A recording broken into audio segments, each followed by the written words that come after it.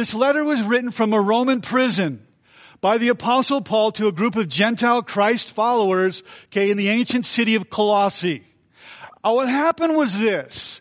What happened was there was a group of people started to infiltrate the church, as happens, and they were beginning to remix, and they were beginning to edit who Jesus is. So Paul is alarmed and has to combat that, re-editing and remixing who Jesus is. We can do the same thing today. What can happen today is this. Let me translate it this way. People can say, well, you know what? I'm a Christ follower. I'm saved. I'm satisfied here. But I need more than just that. I need Jesus plus fill in the blank, the new relationship, the new boyfriend, the new girlfriend. I need Jesus plus the new, financial portfolio. I need Jesus plus the new job, the new promotion. I need Jesus plus excellent children with straight teeth and straight A's and are perfect, So as if Jesus is not enough. And so we're in a series entitled Jesus plus nothing equals everything. And sometimes what you need in your experience is not the complexities of the Christian faith. You need the simplicities of the Christian faith. And so we're getting back to the simplicity because Jesus is enough. A relationship with Jesus is enough. See, He's the one that can give you inner peace and satisfaction and purpose and meaning, and He is enough. So that has been the message here, that Jesus is not just some historical figure here. He's not just some 33-year-old podunk from Nazareth. He is indeed the Savior of the world. And we're not just to respond to Him at opportune times when it's convenient for us. Jesus said, I am the God of heaven. I'm the bread of life. I'm the true vine here. I fashioned you and I made you, in my image. And the only way that your life works is when it is tethered closely to me. And this has been the message here. And so in Colossians, remember, we're reviewing. We reviewed a few lessons here. The put off and the put on. You remember that, I hope. So I'll review that. The old sinful lifestyle, the old pattern, the old habits, the old way of life. And we learned about 2 weeks ago that you'll get the peace of God, that God will dwell in your hearts by faith. His word will dwell in us. We've been reminded of this. We've been reminded that our minds are dark and our hearts can be hardened. Before we know God, we can have no sense of shame there. We can be pursuing lustful pleasures, and we can be full of greed and practice, all kinds of craziness there. And this is not new for the people. The people live in a fast town of Colossae. They've seen that and heard that. What happens in Colossae stays in Colossae. And so that was funny, and you didn't get it, but you'll get it on the way home. And so on the screen, we were apart from Jesus. We were lost. We were dead in our sins. We had no spiritual pulse, no relationship with God. We were enslaved by desire. He says, this is who you were. You were excluded from God. You were without hope. You were spiritual orphans. And then after all that, you found Jesus and you became the church. And he says, so you got to throw off all of that. You got to throw off the old here. And you realize that you were not created for that. That's not who God made you to be. That was the old life, okay? And where it leads you, it's nowhere good, is what Paul was saying there. So now what is happening in the church then and now is they're looking back, they're looking at their former lifestyle, and they're staring at it and they're being attracted by it and they're being a little bit enamored by it. But then they're supposed to put on this new man here in Christ, this new image. And he says, but that isn't who you were in Christ. Jesus is the new way. He's the new day here. He's not just King of the Jews. He's King of the new. He's King of all things new here. When you became a Christ follower, everything in Christ the old things are passed away. It says, look, you've got a new language. You have a new power. You have a new purpose. You have a new passion. You have a new kingdom. All of it is new. And when you believed in Jesus, now you're blessed. Now you're connected to God. Now you're adopted. Now you're loved as God's child. You're chosen and you're wanted and you're included and you're forgiven and rescued. You're alive in Christ and you heard you're His masterpiece. So we need to remember who we are. It's like changing your old clothing. How many of you got some old stuff in the closet? Get them up. Okay, you got old stuff in the closet there. So I brought something from the closet. I'm going to show you something old from my closet. And if you encourage me, perhaps I'll do it. Thank you. And so I was, when I was a young lad, I was very into sports. Sports, and more sports. Football, baseball, basketball, track, wrestling, rugby, you name it. I was just into it all the time, okay? So when I was in school, I just happened to find something in my closet here. I'm going to pull out something that is old from high school. And perhaps you'll notice it still fits. And just in case I forget my name is right there, Rod Collins, and all the stuff they give you, for the sports. A lot of it's fallen off. But anyway, imagine this.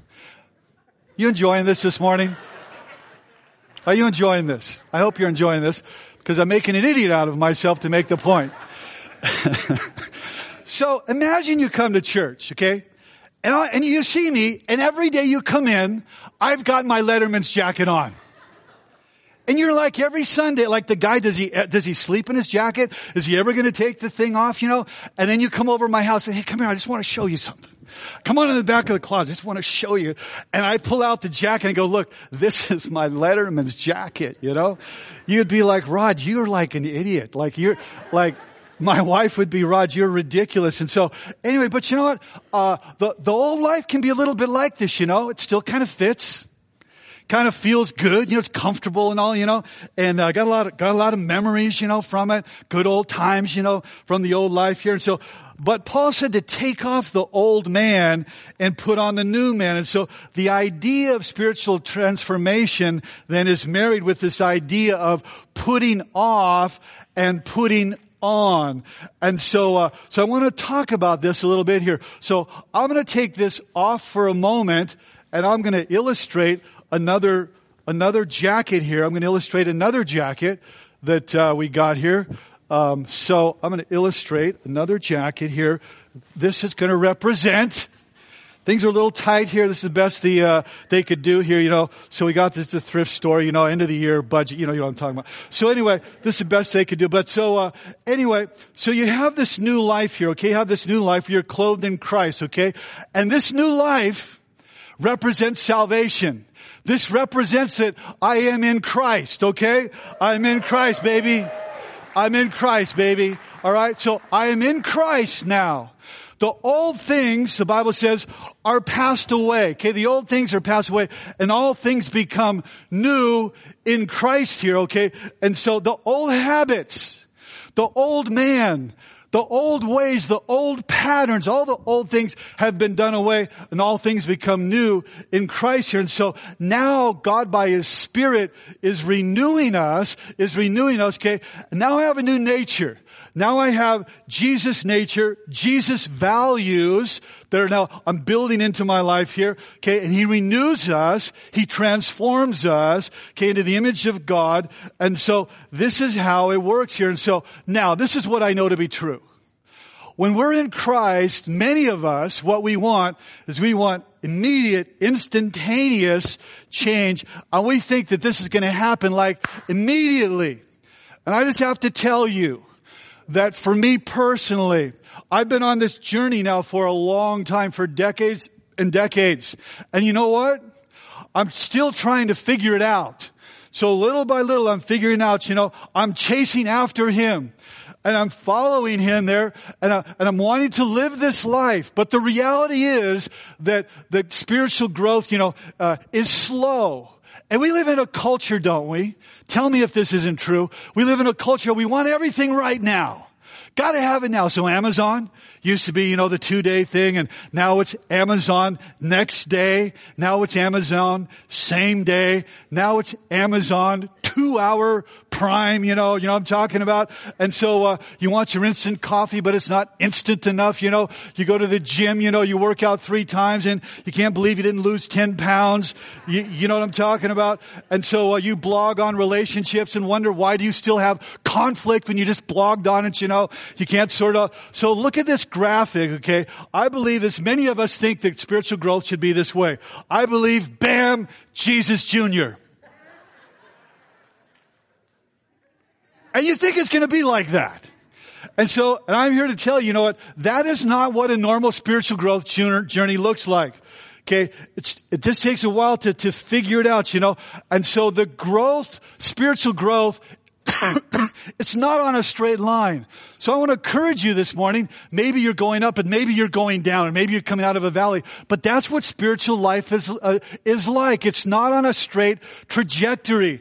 And so there are times where you're pursuing God and you're going after Him and all.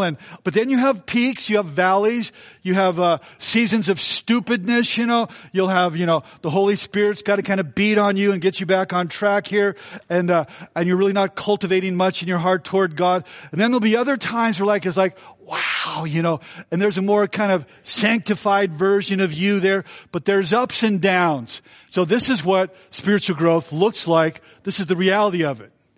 See, now look at that, and you're on there somewhere. I want you to think about, where are you on that graph there? Because see, some of you, maybe you're feeling down, and there's grace for you. Where sin abounds, grace is much more abound. There's forgiveness there. Maybe you're starting the journey. And so, anyway, so all that to say this here, we've learned about who Jesus is, Spirit working within us, who we were, and who we are. And now we're going to talk about what that looks like in the home. We're going to talk about what that looks like. It's going to get up close and personal and uncomfortable. Going to get uncomfortable because we're going to press on the wives. We're going to press on the husbands. We're going to press on the children. And we're going to press on the parents. Okay, it's called equal offending of everybody this morning here. So the new life shows up. It shows up in the home. Okay, so God wants to speak to and revolutionize our relationships here. And some of you may have some objections. And I just want to say here that you got to trust God on this here, that God knows what He's talking about. And so our hearts are changed, our homes are changed. Jesus changes everything here. And so we're going to first talk about marriage. We're going to talk about marriage at first here. And I just want to show you a little illustration here on the screens here. It says, behind every angry woman stands a man who has no idea what he did wrong. Now that's funny. And you know what he's saying to himself? He's saying the secret of a happy marriage remains a secret. He's trying to figure it out there. Okay, that's the reality there. But in one simple statement, we're going to address the wives. One simple statement, we're going to address the husbands. We're going to address parents. We're going to address children here. Okay, so are you ready? Are you ready? It says, wives, the S word. Submit yourself to your husbands as is fitting for those who belong to the Lord. So, not a very popular subject today. Not wildly popular in culture. It's definitely not popular in the context of the marriage relationship. I believe it suffers image problems. And I believe that it is an incredibly positive concept when you understand it in its context. And I'm going to unpack that for you in just a few moments. But I do have to say that every time I speak on the S word, just in case I'm going to be hit with very much resistance, I keep my car running backstage just in case I need to make a quick exit. But if I say something that offends you, go ahead and email me, Sean Lynn at Sanctuary Church, and I'd be glad to answer all of your objections. A parallel passage says in Ephesians chapter 5 verse 21, submitting yourselves, watch this, now watch, don't miss this, one to another in the fear of God. So before he ever talks about why submit yourselves to your husbands, he speaks in the context of there's a mutual submission here before God here, and it says we're to submit to one another. The Bible says in 1 Peter chapter 3 verse 7, he says that you are heirs together of the grace of God, equal before God here. And so kind of a sneak peek of the Greek, the Bible says, when it says here that submit yourselves, the word is hupotasso in the original language. It means to place yourself under so that you can be protected. And so that's what it actually means here. It's not a forced relationship. Luke chapter 2 verse 51 speaks of Jesus there, and it says that he was subject or hupotasso to his parents. So watch this. Don't miss this. That submission is in the context of imperfect people. The parents of Jesus were imperfect, and how many would say he turned out okay, you know what I mean? So he submitted himself to them, imperfect people, okay, who would make imperfect decisions, but that was God's order for them. And so this is a hard attitude. Now notice it says to submit, there are limits here, to your own husband. You own that husband there. He is yours. And so submission is framed in the context of your own husband, who then is loving you like Christ loved the church in this life-giving, loving context here. So in your notes there, I have a couple words for the wives here. A couple words for the wives. Number one, God's word to you is this. Number one is to respect him. To respect. You say, well, what does that look like? Well, I'll tell you what that looks like. It looks like that there are ways that you disagree, that you relate to, and that you confront your husband. And then there's ways to disagree and ways that not to confront and to disagree with him. Now my wife, she has this down to a science, okay? So what she'll do is she'll begin to talk about the kids, and their journey. And then she'll talk about me and my journey and my place in their journey. Starting to suggest things, okay? Kind of confronting here. And then what she'll do is say, Rod, she'll say something like, Rod, I'm really glad that things are going well at church. Really glad things are going well, here. Rod, with the kids here, I'm wondering maybe like if you plugged in a little bit more there, that's actually, like your first calling there. Got it, And so, but see, secondly here, the word to the wives is watch your mouth. And I'm going to unpack that. Watch your mouth. Listen to me, ladies. If you don't hear anything, hear this. There is nothing that can damage and wound a man more than your mouth. The Bible puts it this way. There is life and death in the power of your words here. And so the Bible, here's how serious this deal is. The Bible says on multiple occasions, okay, it's better for a man, watch this, to live on a roof than with a harmful mouth. It's very quiet in the building here, so process this with me. God is saying, sorry bro, but considering the options, I'm putting you on the roof. Yeah, like where the vultures are and like where they'll eat your flesh. But listen, it's a better option than the verbal beating that you're taking now, so go up to the roof. How many people know that's kind of serious? That's Proverbs 21:9 there. So let me just put it this way. I've never met a man, okay, that after church, like in here this morning, I'm going to get to the men, okay? So I've never met a man though, that got chewed out on his way home from church and said, honey, that was so awesome. I just can't wait to get home and do everything that Pastor Rod talked about today. Thank you. That doesn't happen there. So ladies, may I have your permission to move on to the men? That wasn't very convincing. May I have your permission? Husbands, love your wives. Watch, and never treat them harshly. So I thought about this. Watch. So I thought about this. He doesn't give him 10 or 12 things to do. It's just like a real simple tweet. Love your wives. Don't do the harsh thing. Really simple. And so, but what you need to get is this, and when this was written in this culture, okay, in this ancient world, this was radical on steroids. In the Jewish law, what you need to understand here is that a woman was a possession. In that culture, a woman was a thing, like a house or livestock or goods, and there was the man, had no legal boundaries. He could do anything he wanted relationally there with no social implications. So this is absolutely mind-blowing in that culture for them to hear this. Ephesians, a parallel scripture, says, husbands, love your wives as Christ loved the church and showed himself for it. Now watch this. The word that he uses here, it's a Greek word, and he uses a word they never used in that culture. They hated the word. They would never use it in this context. And he says this, husbands, agape your wives, never treat them harshly.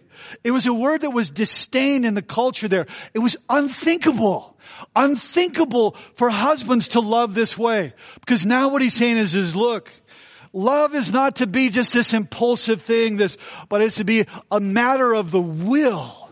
It is to be agape. It's unselfish love. It knows no selfishness. It gives and it gives and it gives and it gives and it loves the person in spite of the person here. It's translated, keep on loving and keep on loving here. It's a choice you make, and it's a self-sacrifice. Agape, it's a work of the Holy Spirit. It's an inside job because you have no capacity whatsoever to ever do this on your own. So it's framed in that context there. So keep on loving in gentleness. Keep on loving in humility here. And the implication is this, watch, that submission that we all push back on is tethered to agape. Think of that. Submission is tethered to the context of the self-sacrificing love here. So God's word to the husbands in your notes, okay? God's word to the husbands is love your wife. Think about this. In the end of your life, you will be measured by one thing. And you'll be measured by what you gave away. To give and to give. That's what you will be measured by when like Monopoly, everything goes into the box. When you go into the box, and you'll be measured by one thing, what you gave away.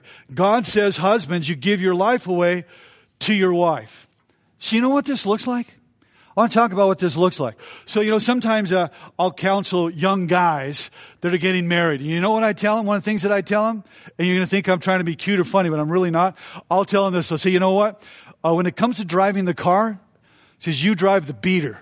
And a lot of them are shocked when I say it. You drive the beater. You let them drive the nice car. You let them drive the Beamer or whatever. You drive the beater. And I'm serious. And so you're to love her so much. If you can afford 2 good cars, get them. But if you can't, you take the beater, she gets the Beamer. And all the ladies said? Amen. Husbands, love your wives here, okay? So let me ask you this, husbands. When's the last time you gave up something for your wife? Let me ask you this, when's the last time you made a sacrifice for her? So God's word to husbands is this, okay? 5 things, 5 ways to love here. We're going to get real practical. Love with your words. Love with your words. From the Song of Solomon, you read that the guy's like putting on a clinic. He's like a pro, raving about his wife, encouraging all that she does here. And so he's, given a steady diet of compliments, sincere compliments, speaking words of life over her there. Then secondly, love with your actions, befriending her, okay, providing, protecting, and serving and all that. But you do all of that regardless of her. Regardless, and I'm going to talk more about this in just a bit. Okay, then love with your touch. The hugs, the holding hands, all that. And I recognize that some of us here, maybe you're dating, maybe you've been in a bad, relationship or marriage, or maybe, you're widowed or whatever. So I recognize that there's a broad continuum here, but it's good to be reminded of this. Then you love by listening. See, if you're looking for a guy to marry, you want to marry somebody that's going to listen to you, that's going to show value to you, give a full attention to you. And then I hope you love the last one here, love by romancing her. Now, some of you, you're going to say, you know what, I get it, I'm not prone to creative dates, I'm just sort of not wired up that way. I'm not given to poetry, I'm not William Shakespeare Jr., but that's why God gave you Google. Come on, somebody. That's why God gave you an iPhone. Come on, somebody. Okay, so listen.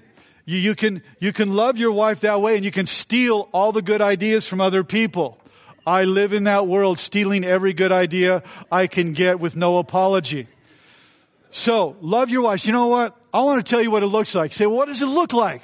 Like, give me flesh. Give me an example. I'm going to give you an example of what it looks like. So there's a true story. I need you to picture it in your mind here. Dr. Robert Sizer wrote a book, The Notes in the Art of Surgery. The Notes in the Art of Surgery. And he tells of performing a surgery to remove a tumor. And the young man's wife had a tumor on her seventh cranial nerve, known as the facial nerve, which goes like this through the parotid gland and goes all over the face here. And so what happened is to remove the tumor, he had to sever the seventh cranial nerve there. It left her permanently paralyzed, deformed, and twisted with, the lips kind of drooped down and all that. So in his own words, and I quote, "Her young husband is in the room, and the young woman speaks. 'Will my mouth always be like this?' she asks. 'Yes,' I say, 'it will, because the nerve was cut.' She nods and is silent. But the young man smiles. 'I like it,' he says. 'It's kind of cute.' Unmindful, he bends to kiss her deformed and crooked mouth. And the doctor says, I can see how he's twisting his lips to accommodate to hers, to show her that their kiss still works. That's agape right there. That regardless, the Bible says that God kissed a guilty world in love. That's what it looks like here. And then it says to never treat them harshly. Watch this. God is saying this. God is saying, look, hey bro, in this relationship, harsh never works. Like never works. God is saying, bro, look, listen. If you play that game, you are playing a loser's game. Do you want to lose? Then play that game. But harsh never works in this relationship. So the Bible says you are never to be harsh with her. And when are we harsh? We're harsh when we get impatient. That's when I would be tend toward harshness, or you're focused on our shortcomings, or you're full of maybe anger or disappointment, or you're embittered about something, or there are unmet expectations, and then comes the harshness. So what does it look like not to be harsh in your notes? This is what it looks like. Number one, disagree, but disagree with grace. Disagree with grace. Earlier this week, I think it was Monday, my wife and I, we had a disagreement. And we were driving to Costco, and we were in the car, and we were talking, and I told her what I said, and I said, I think that you're wrong. I think that you're wrong about that situation. And she said, well, I think that you're wrong. I didn't appreciate being told that I was wrong. But you know what? I thought, okay, I'm not going to make any progress here. It's over. I'm just, okay. And so, anyway, but I didn't have to have the last word. See, and that's one of the things we've got to have the last word, We don't disagree with grace. We're grace receivers. Maybe we could be grace dispensers in this relationship here. And so, you disagree with grace. That also means you don't get aggressive verbally or emotionally or however else. But you don't get aggressive. And then secondly, learn to be gentle. Just learn to be gentle here. That's what it means not to be harsh. Because in the end, God said, look, this is how a man is to love a woman, and don't be harsh. And so I want you to notice in the next verse here, when we're talking about children, I want you to notice here. First he addressed husbands and wives. First he addresses that part of the relationship. And before he ever gets to children, he wants to make sure, okay, the wife's got to get this figured out. The husband's got to get this figured out. Now when you figure that out, let's get that straight. Now let's talk about kids. Verse 20. Children, always obey your parents, for this pleases the Lord. Children, always obey your parents, for this pleases the Lord. So let me just say this, that the context here, okay, of the family, watch, the context is what? The parents were husband and wife here. I just want to point this out. But I understand that in culture today, that there are government-sponsored ads to redefine what is the family. I get that. Okay, I get that. I just want to point out to you that throughout history, okay, it has always been in the scripture, it has always been conceived in the mind of God. It has always been male and female there. I'm just saying what the book says, okay? Don't get mad at me. This is what it says here. And I get it that now, okay, we want to dismantle and deconstruct all of that, okay, and then redefine it, and then we think that we're so smart. We think that we can dismantle it from its historical, godly, biblical moorings. We think we can dismantle that, and there's not going to be any impact on culture. I beg to differ. If you just look at the smart people walking around in white jackets, Google it for yourself. Harvard University, Princeton University, Yale University shows that the new definitions of the family are not working. Just a thought, okay? So we'll move on. So parents, now watch this. Children and parents are not on the same level. Watch. It doesn't say parents obey your children. You've met that family. Come on, you've met that family. It's a mess, okay? Where the kids just tell the parents what to do. And I get it. Every generation has its own favorite parenting book, of the month club and all that. But the timeless wisdom of God, the timeless wisdom is children obey your parents. Ephesians says, children obey your parents in the Lord, for this is right. It's the right thing to do here. And so this is now, listen to me. The scriptures are nicely saying, look, you don't think you're an idiot, but you are. And that's why you need to obey your parents here. Say, this is the tweet of the passage. So now, why should children obey their parents? Number one in your notes. Because when you're young, you're dumb. I speak from personal experience. I was just not smart. I was just a terrorist. I was a terrorist in West Covina on Belmont and Broadway Avenue. I was a stinking terrorist. I was like a pre-Bin Laden, terrorist type. And so I could have killed myself multiple times there. And so what it's saying here is, why do you obey? Why do you obey? Because you're just an idiot. When you're a little kid, you're a moron, okay? And children are going to self-destruct. They're foolish.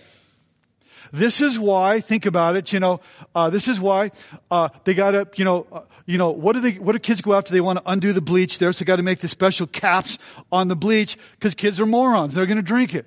Okay, it's just true. And when you're a teenager, you're still under your parents to help save you from the greatest repercussions of youth. They're there to save you from the greatest repercussions that you could carry with your entire life. So I get it. Some kids, they're born with a bent toward rebellion. I think one of our kids, when he was 2 years old, we caught him in his room, and he had one of those parenting books, and he was ripping out the chapter on strong-willed children. He was ripping. That didn't really happen, but I knew that would get your attention. And so, imagine if we carried this out into the animal kingdom, just for a moment here.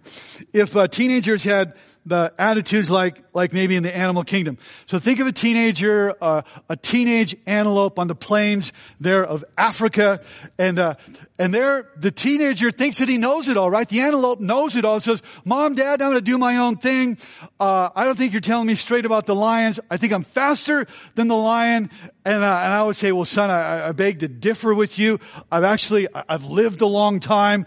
I've seen, National Geographic and all there." And so there, the next week or whatever, there's a son taunting the lion. And I say to my teenage antelope son, this is the time where we bolt. This is the time where we bolt. No, Dad, I know what I'm doing. I can outrun the lion. I'm saying, hey, look, my job is to keep you off the cover of National Geographic. Time to bolt, And so, but teenagers can think, no way, I've got this here, But see, this is how God designed it to be, to obey. In your notes, the measure of obedience is always to obey. Now, okay, when you're no longer a child, when you're no longer under your parents' roof, okay, it's not always obey then, but you still honor forever your mother and father, okay? You still honor them, okay? So obey your parents, okay? It says, for this is right. Obey your parents, for this is right, even if they're not right. Obey your parents who are imperfect, but obey, because it'll go well with you. Do you want to go well with you? And so, now, a couple things about obedience, and we'll wrap this up. Obedience is not, I'm counting. How many people know what I'm talking about? 1, 2, 1,470. Don't make me do it, Johnny. 1,477 and a half. You're pushed. Obedience is not, I'm counting. Obedience is not bribing. Time to go to bed. Well, what do I get? Do I get ice cream? Do I get cookie? No, you get to live. You get to live. That's what you get to do. Go to bed. So parenting's like gardening, a lot of weeding, a lot of sweat, a lot of toil, not a lot of fruit at first, a lot of miracle grow, a lot of sweat and labor and blood. But then in another season, the fruit comes, baby. So every parent, I encourage you, hang in there. Don't give up. Do your best. Just hang on for the ride. Lastly, verse 21, fathers, do not aggravate or provoke your children or they'll become discouraged. Oh, I think every parent, listen to me. I think every parent, if you were honest, you would admit that you're discouraged. I just want to tell you, over my season of parenting, I get discouraged. And you know what? We all have a story. We've all had a moment with kids. Now watch, okay? And we want to tell the stories about super parent, because kind of props up your image, makes you look better, maybe, protect the kids or protect you. But then we have the real stories. And I have those stories like you do. And there are painful moments that we don't want to admit. And so, but we all want to act like the perfect parent on Facebook and all that, and Instagram. And so God says, you know what, I got to talk to the dads here. He says, don't aggravate your kids. And this is what it means to demoralize, to lose morale, to become disheartened to the point of losing motivation, and to feel like giving up. And that's for everybody. I want to give you in closing 5 ways you aggravate children. Number 1, making more withdrawals through criticism than deposits through encouragement. See, correction is withdrawal. But if you just correct. I have a family member, all it is correct, and the kid's going crazy. The kid has absolutely had it. We're wondering the kid may end up living with us. We're having discussions about this here. Correct, constant fault finding, and never hearing about when he does something right here. And so you do that and you'll aggravate the kids. Okay, so you got to balance correction with, hey, you're doing a great job. I love how you did that. That was awesome. You rocked that. And you got to encourage them too. Secondly, you aggravate kids by unreasonable expectations. Okay, this is expectations beyond their ability. It's beyond their ability. They're maybe not a 4.7 student. They're not Olympic athletes. You got to recognize, how are they wired up? They're not a 10 at everything. They're a 10 at something. So when I was in school, my dad gave me one of the greatest gifts he could ever give me. Because I told him, Dad, man, it's so hard in college. These kids are so smart, Dad. I don't know if I can get an A. I had kids in my class. They were so smart. Kenny Itzazui went to Harvard Medical School. And, Neil Lauren, so smart, 19 years old, went to UCLA Medical School, perfect SAT scores. I could walk into the room on the first day and go, A. You know, and there were times I'd walk right out of the classroom and because I knew I can't get an A. So I said, Dad, I'm doing my best. And he said this, he says, Rod, all I ask of you is just do your best. Rod, you do your best and I'll be proud of you. Just do your best. If your best is a C, I'll be proud of you. Or a B, I'll be proud. And that's what you need to build into the kids. You can't hold them. You cannot hold them, okay, to expectations that are unreasonable. And you do them great damage. I was a soccer manager and coach for many years. I listened to all the dads screaming mijo to, do things. And they all want to be professional soccer players. And they weren't all that good. They were good, but they weren't that good. Unrealistic expectations. Number 3, excessive rules with little or no relationship. That says it all. It'll just lead to rebellion. Just lead to rebellion here. Number 4 is watch your mouth. Okay, watch your mouth. How powerful is your mouth when it comes to your children? You can't threaten them or intimidate them. You got to build them up there. I hear dads sometimes, publicly shame their kids or even in front of me. It's like, don't ever do that, Always correct in private and praise in public. And lastly is to show favoritism. That'll provoke, that'll discourage. You know what one study showed? 70% of mothers, one study, show favoritism, admitted to favoritism toward a child. And it's one of the most damaging things we could do. I grew up in this family where there was favoritism, and I was a favored one. And you know what?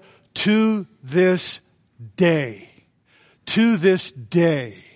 my sister is damaged from that relation, from what happened.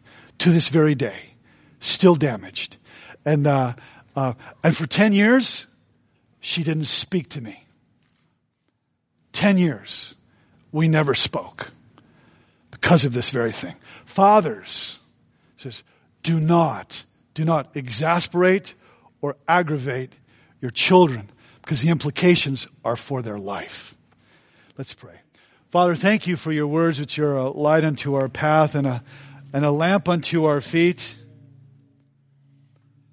And Father, I pray for those that maybe are not married or have difficult marriages, that you would sustain them. Father, I pray for wives that they could respect, for husbands could love and nurture and not be harsh. For those that are dating, Father, I pray that we would not live under the weight of past failed relationships, as everyone in the room has failed.